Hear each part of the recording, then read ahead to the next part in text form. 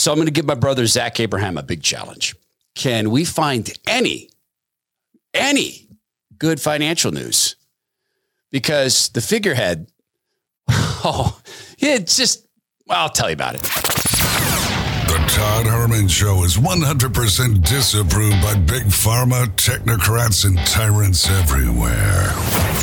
Now, from the high mountains of free America, here's the Emerald City exile, Todd Herman.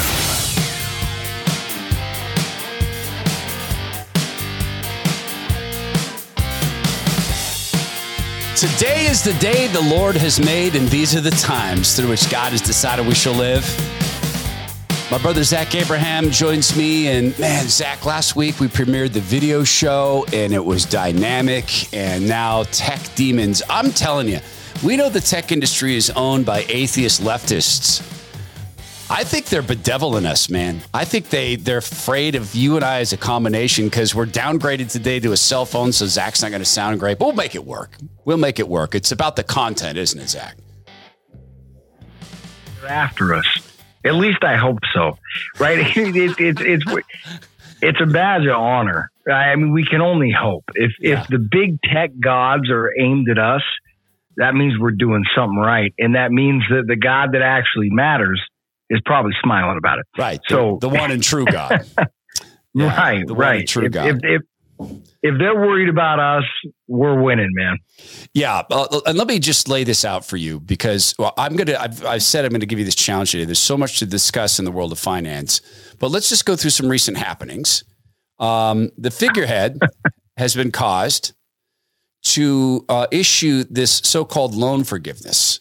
College loan forgiveness. We're going to talk about the details of that. I don't want to give it away to the audience yet, but $20,000, that's coming up. People can get that. There's some details you and I will discuss about that. According to Bloomberg Finance, the Federal Reserve is in the red. I don't even understand how that can happen since they invent money when they want money.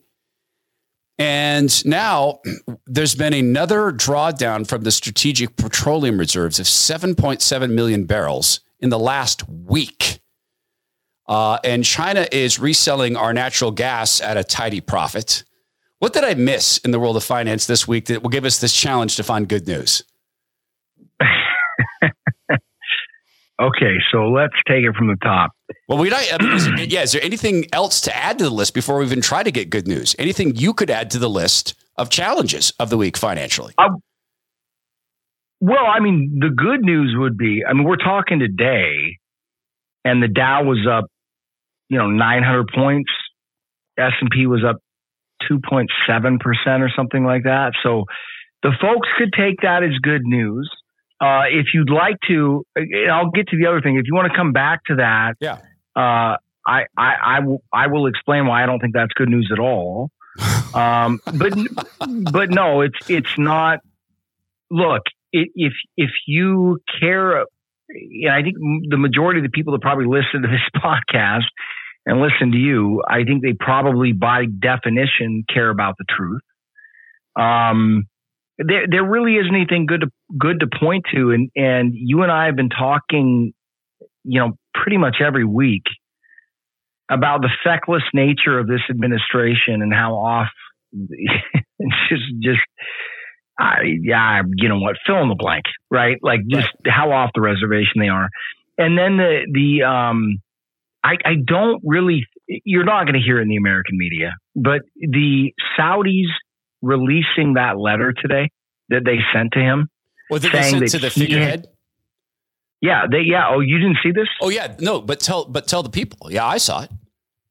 So he came out saying they'll bear consequences, and they came out and literally released a letter that was basically a summation of the conversations they'd had with him, and he was begging them to not delay the cut until after the midterms. The cut, right? The cuts in production. The cut in production. He was begging them to delay it. Now, I want people to stop and think about that. He lowers himself and kisses the slippers of the Saudi government, and yet excoriates American producers that are doing the exact same thing, right?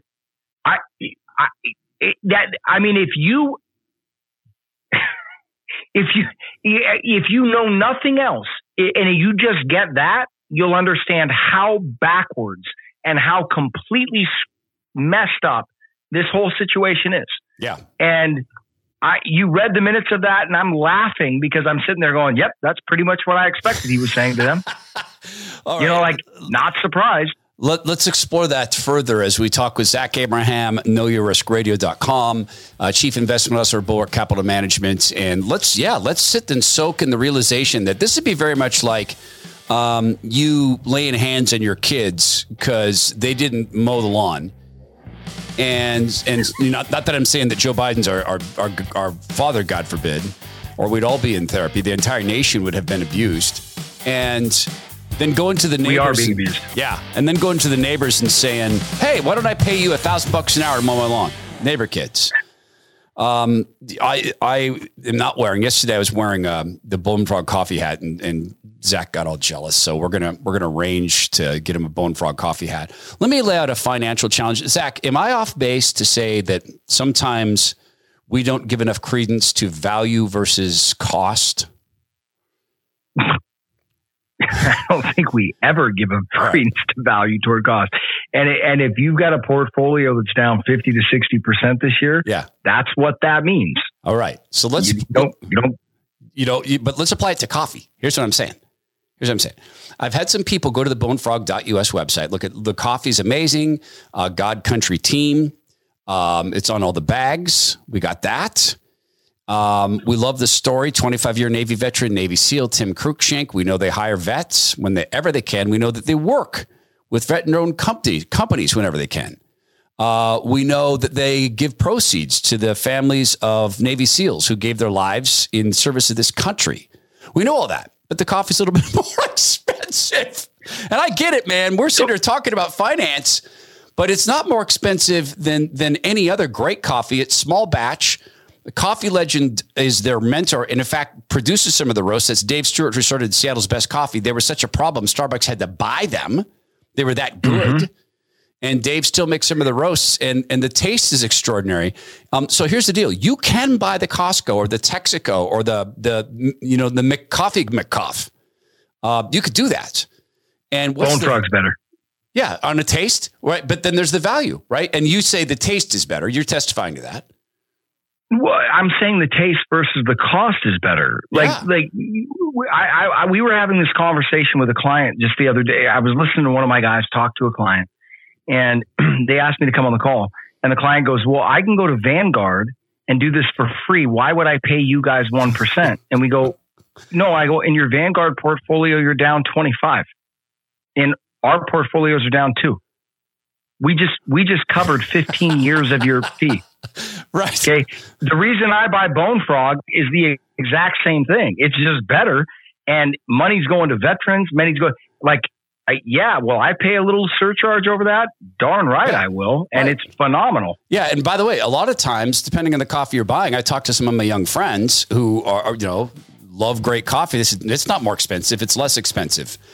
And let's just think about the value again. Your money is going to kind of a parallel economy. Tim Cruikshank's not supposed to own a coffee company. He's not a member of the liberal club. He didn't grow up with a Harvard, silver spoon injected in his head. Tim made himself with the grace of God. He's a Christian man who recognizes he's been given a company to steward. It's bonefrog.us.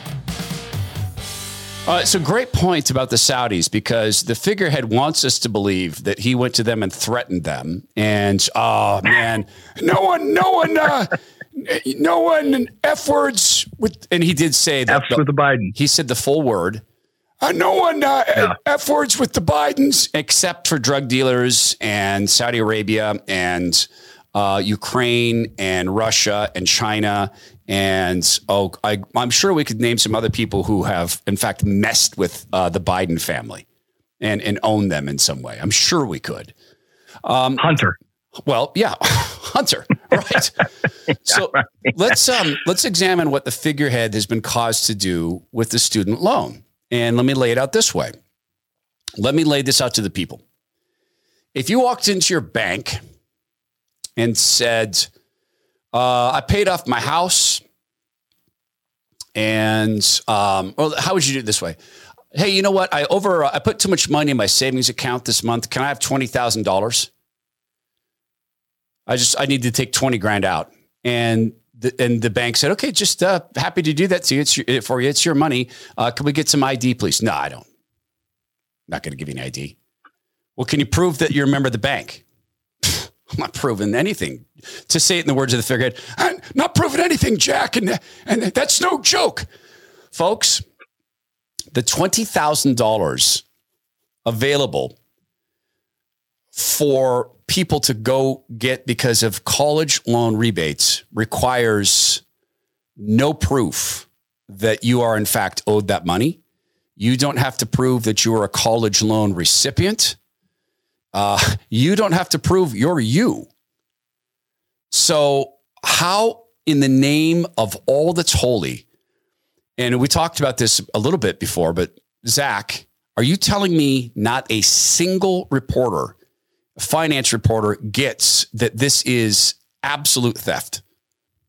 I don't think, first of all, it was funny. We had a client walk in. This is today, actually. Yeah. Client walked in for the first time, and they're a client that listens to your podcast. That's how they learned about us. Yeah. So they walk in today, and we've got our TV on in the main room of the offices here, and it's got the Mariners game on. And he was joking around. He's like, "Oh, I figured it'd be like finance," and I go, "Oh, I don't allow CNBC or any type of financial journalism in our office." And he goes, "Why?" And I go, "Because we actually want to make money."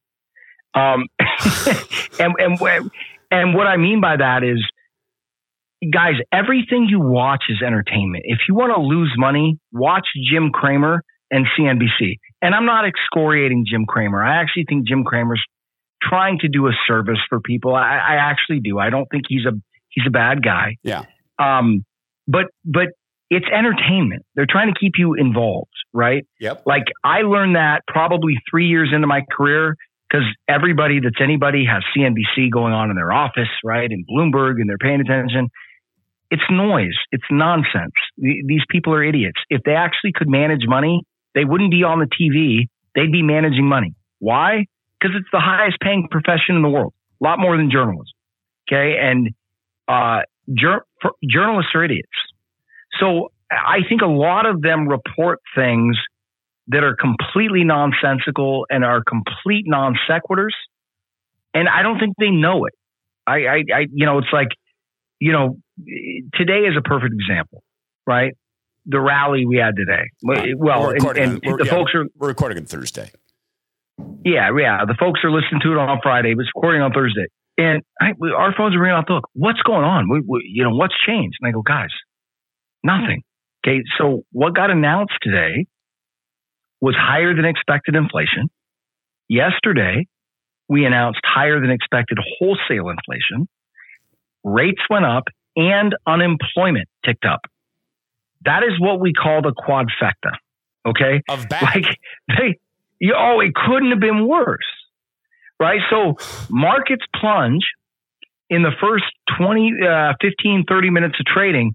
I'm on the phone with my trader because I was actually going to my Bible study this morning. We were up at 5:30 because the CPI data got released at 8:30 Eastern, and we knew it would move the market.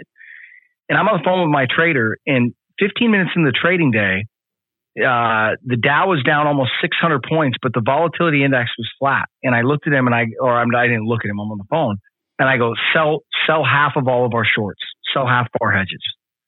And the reason I did that is when you see the market down steep and the volatility index flat, usually what it signals is a short squeeze, meaning, or not a short squeeze, but you got to explain that. It means short squeeze. It sounds like you might toss a small person. Okay. So, and our phones are ringing off the hook today. They're like, what people need to realize is that markets are not reality. Right. It is a one moment. Market prices reflect the last price that someone was willing to pay for a security. It does not reflect value. Okay. And there are a lot of mechanics built in So my trader looks at me. I walk into the office. We sell half of our shorts when the Dow's down about 550 points. By the time I get in the office, the Dow's up about 400 points. And he goes, "What happened?" And I look at him and I go, "Well, we sold half of our shorts, didn't we?" And he kind of looks at me funny. And I go, that's what happens. When you're in a bear market and guys like me are short going into a news thing today, and I see the markets falling off a cliff, but I see the volatility index flat, it tells me that there isn't real fear out there. And I'm going to take my profits on the shorts, right? I'm betting against the market. I'm going to take my profits and I'm going to sit on the sidelines and see what happens.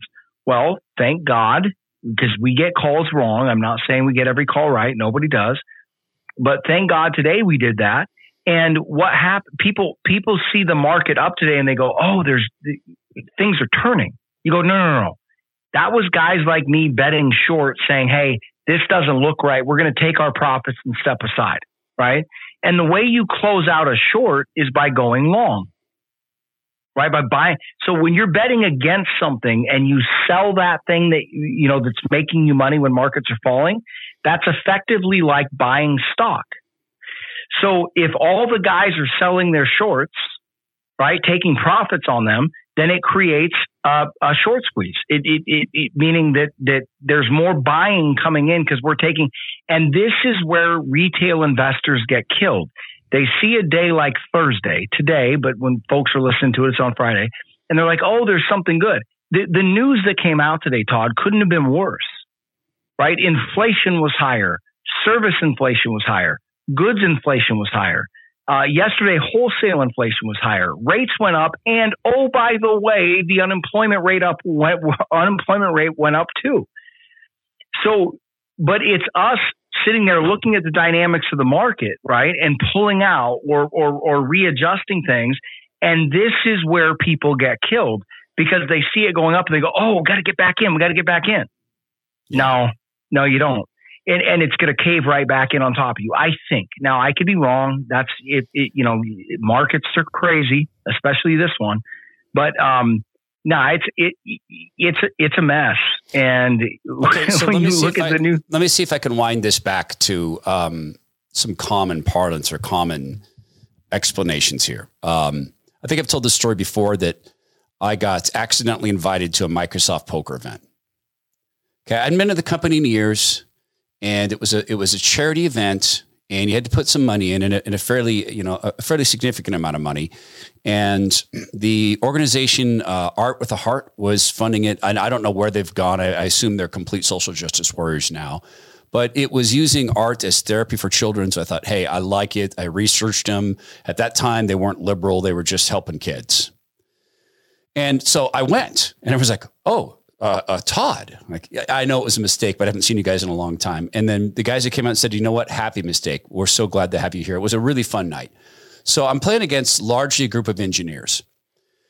And I watch marketers like me or strategists like me getting peeled off the tables because they don't know the math. Well, I know the math, not at the level of a mathematician, not at the level of some quant, but I know poker math. And I'm enough to know you're getting snowed. Right. And so I know poker math, but more than that, I also know engineers, and I know that I'm going to just play the people. And to the shock of everybody, I made it to the final table. So I'm in the money. And as I sat at the table, I'm looking over here. Okay, that guy's a PhD in quantum physics, literally. This guy has advanced degrees in machine learning. He knows all math. And the other guy was an advanced mathematician too. I'm the only non-math guy at the table. They know that. So what's my decision? My decision is I am not going to let you put me on any hand. I'm going to play so irrationally, right? I'm going to play all over the place. And I have a big enough stack that I'm going to protect my big stack, but I am going to put you on tilt. So I start making a bunch of calls I shouldn't make, and I'm getting beat, and they're thinking I'm not playing the math. And then I put this guy on a hand. I had him figured out. I put him on a hand and I drove him to a big decision. And he thought, oh, he's bluffing again. He's been bluffing all night. And Zach, when I laid over the nuts, I showed him I had this hand cold. He went on a complete emotional tilt. He goes, none of this makes any sense. You shouldn't have been calling all night. You should have been raising me this whole time. And you're checking all the time. What are you doing? I go, oh, I don't know. It's just, I'm overwhelmed. You guys are so mathematical. And then the last thing I did was, I laid on a bad beat and I was bluffing. It was like the next hand. And he goes completely on emotional tilt, and I told him, I said, Omar, look, I'm sorry, man. I was confused. I thought I had something and he has no idea. So what I'm saying about the market is there's a lot of people behind the scenes who understand the game and they're playing people too, right? Certainly you guys are playing math, but you guys are not dishonest players. You steward money. Your money's tied up in this. Now, 90% of your family's net worth is in Bulwark. So you guys are tied up in this, but I'm looking at the big institutional players, we'll say Tom Steyer again. We'll say George Soros. They're playing people too, except they're playing the retail investor. That's what 100%, I think. Yeah. Okay. Let's talk about this further. No, we'll talk about this further in a second. And we'll check that for a good metaphor. I have a friend of mine who can't hide emotion. And that was the other thing during that night. Mathematicians can't hold emotion. No. And I can look at him and I see the math. Not when it goes against them. No. Not when it goes against them. Oh, my goodness. Yeah. They're stoic when it's going their way. Right. Talking with Zach Abraham. He's the Chief Investment Officer, Bulwark Capital Management. And what we're describing, it's a risky environment. That should be clear. And what Zach does is he focuses on risk management. In fact, you just heard a great example of that. Hey, here's some news that's going to affect the financial market. We're planning ahead. And he also, there's people who do this on their own. And okay, maybe you've done super well and you've got this all nailed. I would just ask, do you have a trader and a quant? And are you at scale? Because when we're talking about the way the party has worked its way into every single corner of the economy, when they're now talking about forcing people to buy electric cars, what's the next thing they're going to force you to buy? Who knows? That's risk. We're going to talk about the new Moderna business model. You're not going to believe this. When the game is that intense and the irrationality is that profound, you're in a situation of risk. And here's the deal. Let me explain it this way. If you are playing a poker game, I was just talking about poker. Hey, if you've got the big stack, you got all the chips, not all of them, but the biggest stack at the table. Okay, you can put people to decisions. You can take risks. You can sustain a bad beat. But if you are down to a short stack and you are either do or die, you can't sustain a bad beat. And everybody knows it. Hey, just go all in all the time and just force this person to wait until they've got the nuts. And then we know, and then don't call. That's like retirement. Hey, if you're 20 years out, okay, 15, getting closer. If you're 5 years from retiring, you can't sustain a bad beat. So go with Bulwark Capital Management, who's completely focused on risk management, right? And on stewarding money in a godly way. And know that the Chief Investment Officer himself has 90% of his family's net worth tied up in the same company. You think he's not going to steward it well? And the performance just indicates that they do. Call them at 866-779-RISK. That's 866-779-RISK, or go to knowyourriskradio.com. 866-779-RISK. Investment advice can be given with a client service agreement. Bulwark Capital Management is an investment advisor, representative of Trick Financial LLC, and SEC registered investment advisor. So does it? Yeah. Oh, you like that one? Yeah, that's hot. I think TD Ameritrade's going to be calling you to do their commercials. I can talk so fast. Well, just don't make it big pharma. Oh, I got to tell you, it's really funny. We did a show this week. We did, and you were a big part of this. That we created that agreement with a radio syndicator. We're going to announce who they are next week, by the way. And so there's some programmatic ads running, and we've been doing everything we can to block pharma and government ads. I did a show about how Amazon.com is apparently selling suicide kits to children, despite the fact that it's killed kids, for real. And they're bundling the parts. They're bundling. But have you seen the profit margins? Have you seen the profit margins though? I'm sure. Yeah. Well, except they kept killing. I mean, Todd. I know it's shareholder equity, right. man. That's what it is. Yeah. And plus, they told the lawyers who are suing them, "Oh, we're not liable. We're not liable." I'm so enjoying tech. I'm so enjoying tech. Now we have a new buzz. We're never supposed to talk behind the scenes, but everybody can hear it. Okay, guys, I'm aware there's a buzz. I don't know what's going on. I don't hear a buzz. Well, maybe it's just my headphones. Let's hope it's just my headphones. So now I just completely forgot what I was doing. What was it doing? It's the first time this has ever happened to me in performance. Well, I mean, we were probably going to talk about. Well, I don't know. I mean, shoot, man, this is your show. I know this has never happened to me. This has never once occurred to me. No, let's get back to the poker metaphor. Are you there? Yeah, I'm here. Did that work? Did the poker metaphor work? Yeah, no, it was 100% accurate. And the one thing I would like for people to understand is that it doesn't mean you're a bad poker player. It just means that you don't do it every day. You know, like one of my clients called me today and he goes, "Hey, good pull on pulling the shorts. Why'd you do it when you did it?" And I was like, "Do you want the real answer? Do you want me to give you an academic answer?" And he goes, "I want the real answer." And I go, "Because the volatility index was negative and I didn't like the feel of it. And so we pulled the shorts."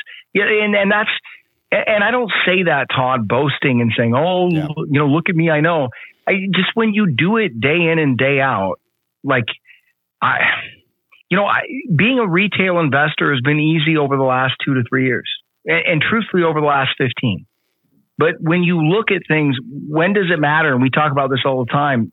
Bear markets are really where you need professionals. Bear markets are tough because they're the inverse of bull markets, meaning if you look at a bull market and you observe it over time, everybody's like, "Oh, you know, the last 15 years are a perfect example." They look at it and they're like, "Oh, what a great run in the markets." And you go, "Okay, but look at it on a daily basis. The average daily advance in the bear market, I think, don't quote me on this, but it's something like 0.18% up, right? So you have this steady grind higher. And bear markets are the inverse of that. Meaning the general trend is lower, but your biggest daily moves, usually when you get the big move, they're to the upside. In a bull market, it's the inverse. Your biggest moves are to the downside, right? So everybody thinks the economy's on good footing, market's steadily going up, and then a piece of bad news comes out, everybody freaks out, market drops 2% in a day. Okay. Bear market is the inverse of that. Okay. So the general trend is lower, and then for whatever reason, maybe good news comes out. Maybe it's a day like today where really bad news comes out, and because of market structure and market sentiments and positioning and all that kind of stuff, that markets rally. And the reason bear markets are so dangerous is because retail investors are used to looking at market moves and determining, oh, now is a good time to invest because the market is going up, right? Or, oh, look at the rally today. This stock market drop must be over. Well, what they don't realize is that the news that got announced today literally couldn't have been worse, right? Which is kind of one of the reasons, it's probably the major reason that you saw a rally. And people go, "Well, what do you mean, Zach?" Well, we were very short going into today. We were betting that the inflation data was going to be bad and that markets would drop. But about 15 minutes into the market session, the Dow was down like 600 points, 580 points, something like that. NASDAQ was down 3.2% or something, but the volatility index was flat. Now, this is not a rule. There aren't any rules in investing, right? The markets can do anything, period. And anybody that tells you otherwise is a charlatan. But in my experience, when markets are down big and the volatility index is flat or negative, that tells me to get out of the way if I'm on the short side. Meaning, if that fall we got in the beginning of the session was real, the volatility index should have been up 15%. And it wasn't. It was actually down like 0.2%. So this is why I was using the poker metaphor. And I think this is where I got lost. This is where earlier in the show, I for the first time, literally the first time in my podcasting or broadcasting career, I completely forgot what I was saying. Here's what I mean. You guys and the big players like Soros and Steyer and our friend from BlackRock, Fink, they know how to put retail investors on tilt in mass. They know what's going to happen. And they've got the big stacks, right? Zach, they sit on the big stacks. Yeah. So when I'm sitting at that table and there's a bunch of engineers, it's the opposite thing almost, because those guys have a whole bunch of quants and computer systems and built computer systems and second by second trading. And they can crush a market. They could say short everything in this sector. And they could do that and sit back and watch people panic and get out. And they could do all sorts of rhythm buying around that. Same thing with me in reverse, where those guys I was playing against, they didn't understand. I had no care what their cards were. I had a care with how they were reacting. I had a care with how their facial structures. And I knew I could not beat them in the mathematical game. So in order to be able to beat them, I had to put them on tilt and not be able to understand a thing I was doing. I had to become the most unpredictable person at the table. Yep. And I put them into a very bad position. And then it got late in the night and I got tired and wanted to go home. So I blew myself out. Right. But those guys can do that. The big market makers, or as I call them, the game makers, Hunger Games, the game makers can do that to crowds of people.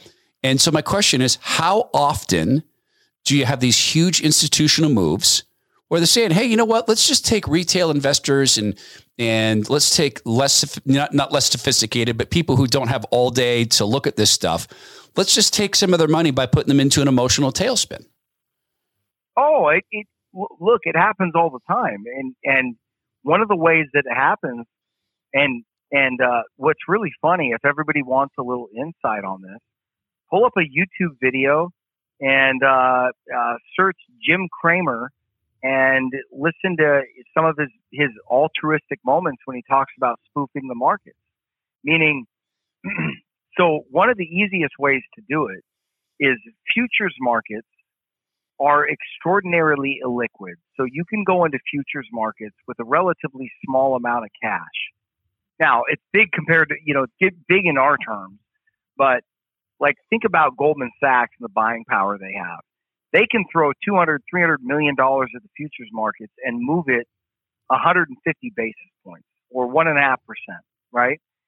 And people pick up on that. Normal act, like futures markets are up big, means we got to go in there and buy at the open. And I cannot tell you how many times I know people. Funny story. One of the guys I'm talking to on that I've been communicating with on Twitter is one of the guys that was the trader in the movie of The Big Short. So he was actually the real life person.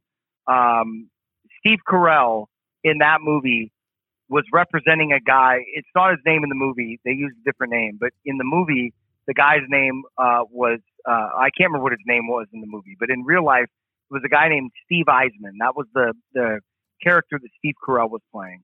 And one of his traders on that team was Porter Collins. And that's actually his real name. It's a guy that I've met on Twitter, and I'm actually going to have him on the show for an interview. So he was on that team that made, $1.5 billion shorting credit default swaps in the financial crisis. And what people don't understand is that guys that are trading in that size, they can do all sorts of things so they'll spoof the market, juice the futures in an effort to get out of a position that they want to get out of without hitting themselves, right? So let's say they own a big position in Microsoft and they want to get out of it. Well, they might go throw $200 or $300 million at the futures on just an open bid, meaning they're just throwing it out there, and futures are very illiquid, so they can run the futures up on that The minute the market opens, that stock that they want to sell is up 1.5%, and they hit the bid and get out. That stuff happens more than anybody realizes. And that's why when you're trading a bear market, I was explaining to a colleague or a client today, I go, literally trading a bear market is like trying to ride a wild greased pig. Yeah. Meaning there are so many people doing different things. There's fear involved, right? There's all kinds of things you don't understand. And what you have to do is you've got to, keep your eyes fixed on the fundamental picture, right? So today, the fundamental picture got worse. Then secondarily, you have to keep your eyes fixed on what the market is doing. And I've had a guy by the name of Bill Fleckenstein, who's written a couple books, pretty well known in the industry, Seattle native. He was running a short fund, and he opened it in 2005, and he ran it through the financial crisis. And he thought the whole real estate thing was going to collapse. Market dropped 63% top to bottom. He was running a short fund, and he made 40% during the market collapse. Now, that's a really good return. But like Bill would tell you, that's not what he was hoping to make. He was hoping to make 150 to 200%. Why did he only make 40%? Because bear markets are so tough to navigate. Everybody's like, well, why don't you just short it? And you're like, well, it's the bear market rallies, right? Like, you have to have guts of steel to ride through those things. Like, or when the short, or the big stack, or the big stack, like you point to, right? Because those guys can move the market. The funniest thing, Todd, was yesterday. One of my buddies on Twitter put out a thing where he goes, "Here's my prediction for tomorrow. We're going to go down big, then we're going to go up big. Everybody's going to get drilled. Everybody's going to get drilled except Ken Griffin. He's going to make a ton of money." I retweeted him today, and I was like, dude, what a call that was. Meaning, though, you're just, it's like Rounders, the movie Rounders. If you can't spot the sucker at the table, you're the sucker.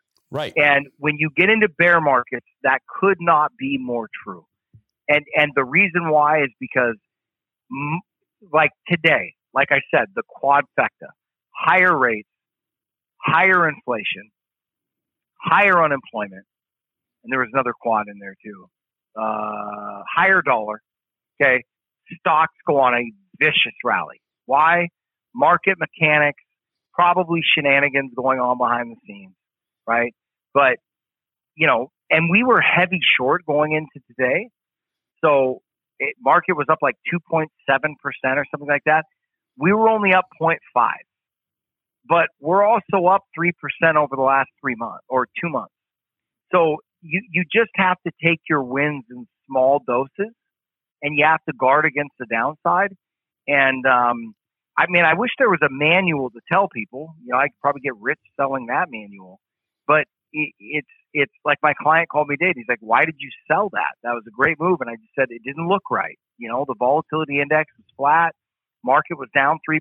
It's always a bad sign. And that's where you get into when you're in a bull market, Todd. You can just follow the fundamentals and you can just invest in companies. But where all the money is made and lost is in bear markets. And that's really guys, I'm not sitting there trying to extol myself and say that I'm the biggest genius or whatever.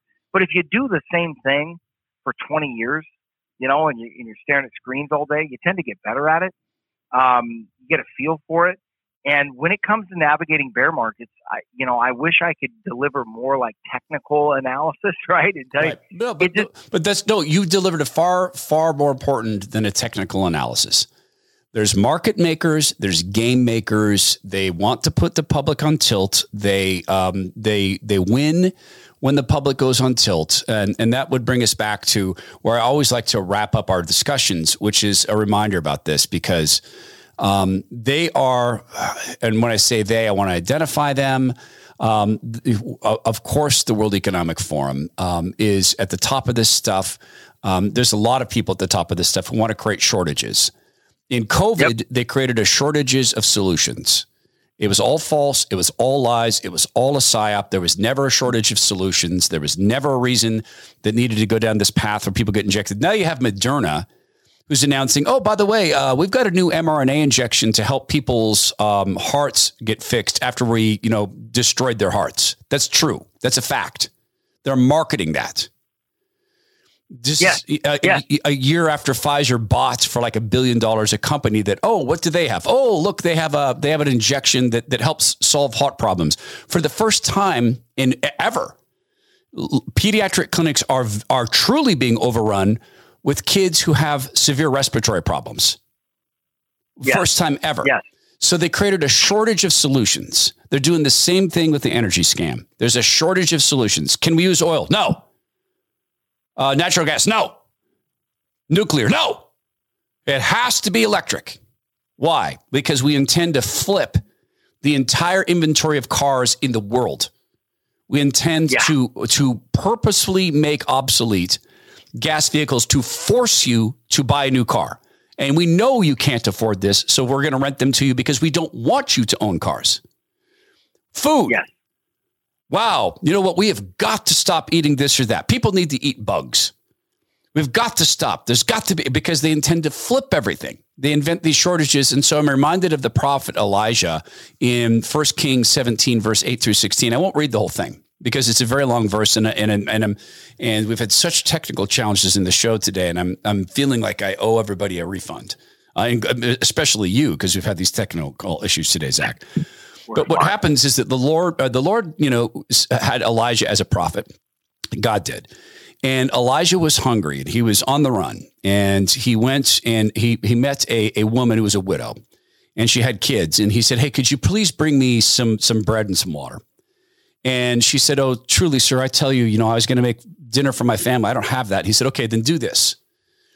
Go make a tiny little cake for me with some oil and something for your kids, tiny little thing.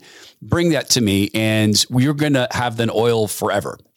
And, so she went away. She did as Elijah told her. So there was food every day for Elijah and for the woman and her family. For the jar of flour was not used up, and the jug of oil did not run dry, in keeping with the word of the Lord spoken by Elijah.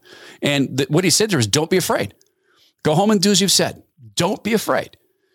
And this mimics the Lord feeding the 5,000. And what I want people to remember is God is a God of abundance. He does not invent shortages. People who invent shortages, particularly when they're invented shortages, they're stealing. And it's not just from you. They're stealing from God. And God sees. He's the God who sees. So I think you've done something far more important, Zach, than provide a technical explanation of a bear market. I think we've talked about the fact that there are people whose goal is to scare us. It was the goal in COVID. It's the goal with the climate catastrophe swindle. It's the goal in the food supply, is to scare people. If we be not afraid, then guess what? It's far, far easier for us to resist being wise in our own eyes, to fear God, and to shun evil, right? I mean, let's remember God is a God of abundance. Yeah, no, and Todd, you know me. I'm very careful about talking about market directions, but and extrapolating virtue or morals across markets is very dangerous. But I think we're at a point where if you're a rational thinker and you believe in God's law and God's rules and just natural law, I think you know what's going on, right? What was announced today was not good. And I think that this is a classic. It's one of the reasons why I'm sitting at my desk right now.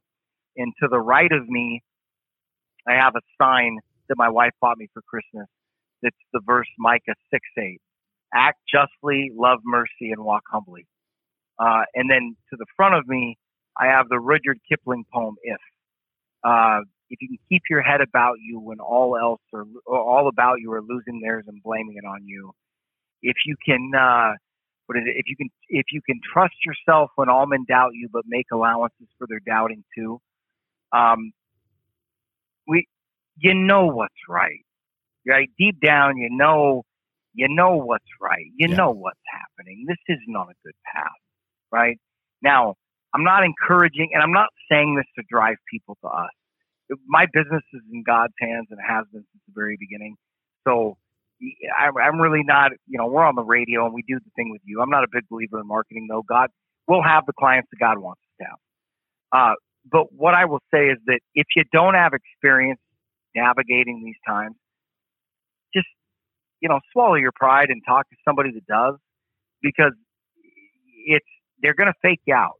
And market price, everybody goes, market price is reality. Not true, right? Fundamentals always win out. And it's about navigating these times, and it can be difficult. Nobody does it perfectly, not us either, right? It's like trying to run through a rainstorm and not get wet. And that's why I tell all of our clients, it's like a 12-round, it's like a 12-round championship fight. We're going to lose a round here or two. But the point is, again, we're sitting here, stock market's down 23, 24%.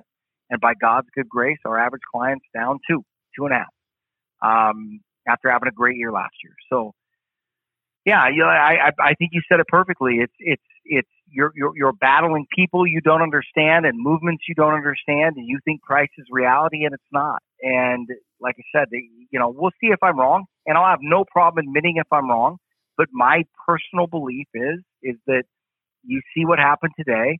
I will be surprised if by tomorrow, Friday, or Monday of next week, that we haven't given all this back. And we're probably at new lows. Now, if we're not, it's not a good sign. It probably means you're in a bear market rally. Again, today, inflation came in hotter on all levels than it was expecting. Yesterday, wholesale inflation came in hotter than anybody was expecting. And then also today, rates went up and unemployment jumped. Okay? There is no fundamental reason for the rally. And this is what makes bear markets so dangerous, is people go, yeah, but you say that, Zach, but stocks are going up. Right. Okay, hold on. Give it time. Give it time. This is a marathon. It's not a sprint.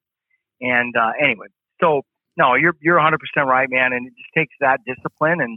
And I think, now I'm biased. I do this for a living, but I think it's time in the saddle too. Like my client that called me today and goes, why'd you sell those shorts? Good move, but why'd you sell them? And you just go, it didn't look right. Volatility index was flat. Market was down 3%. I don't like it when that happens. And we'll take some profits and sit on the side. Yep. So yeah, that it's a brutal environment.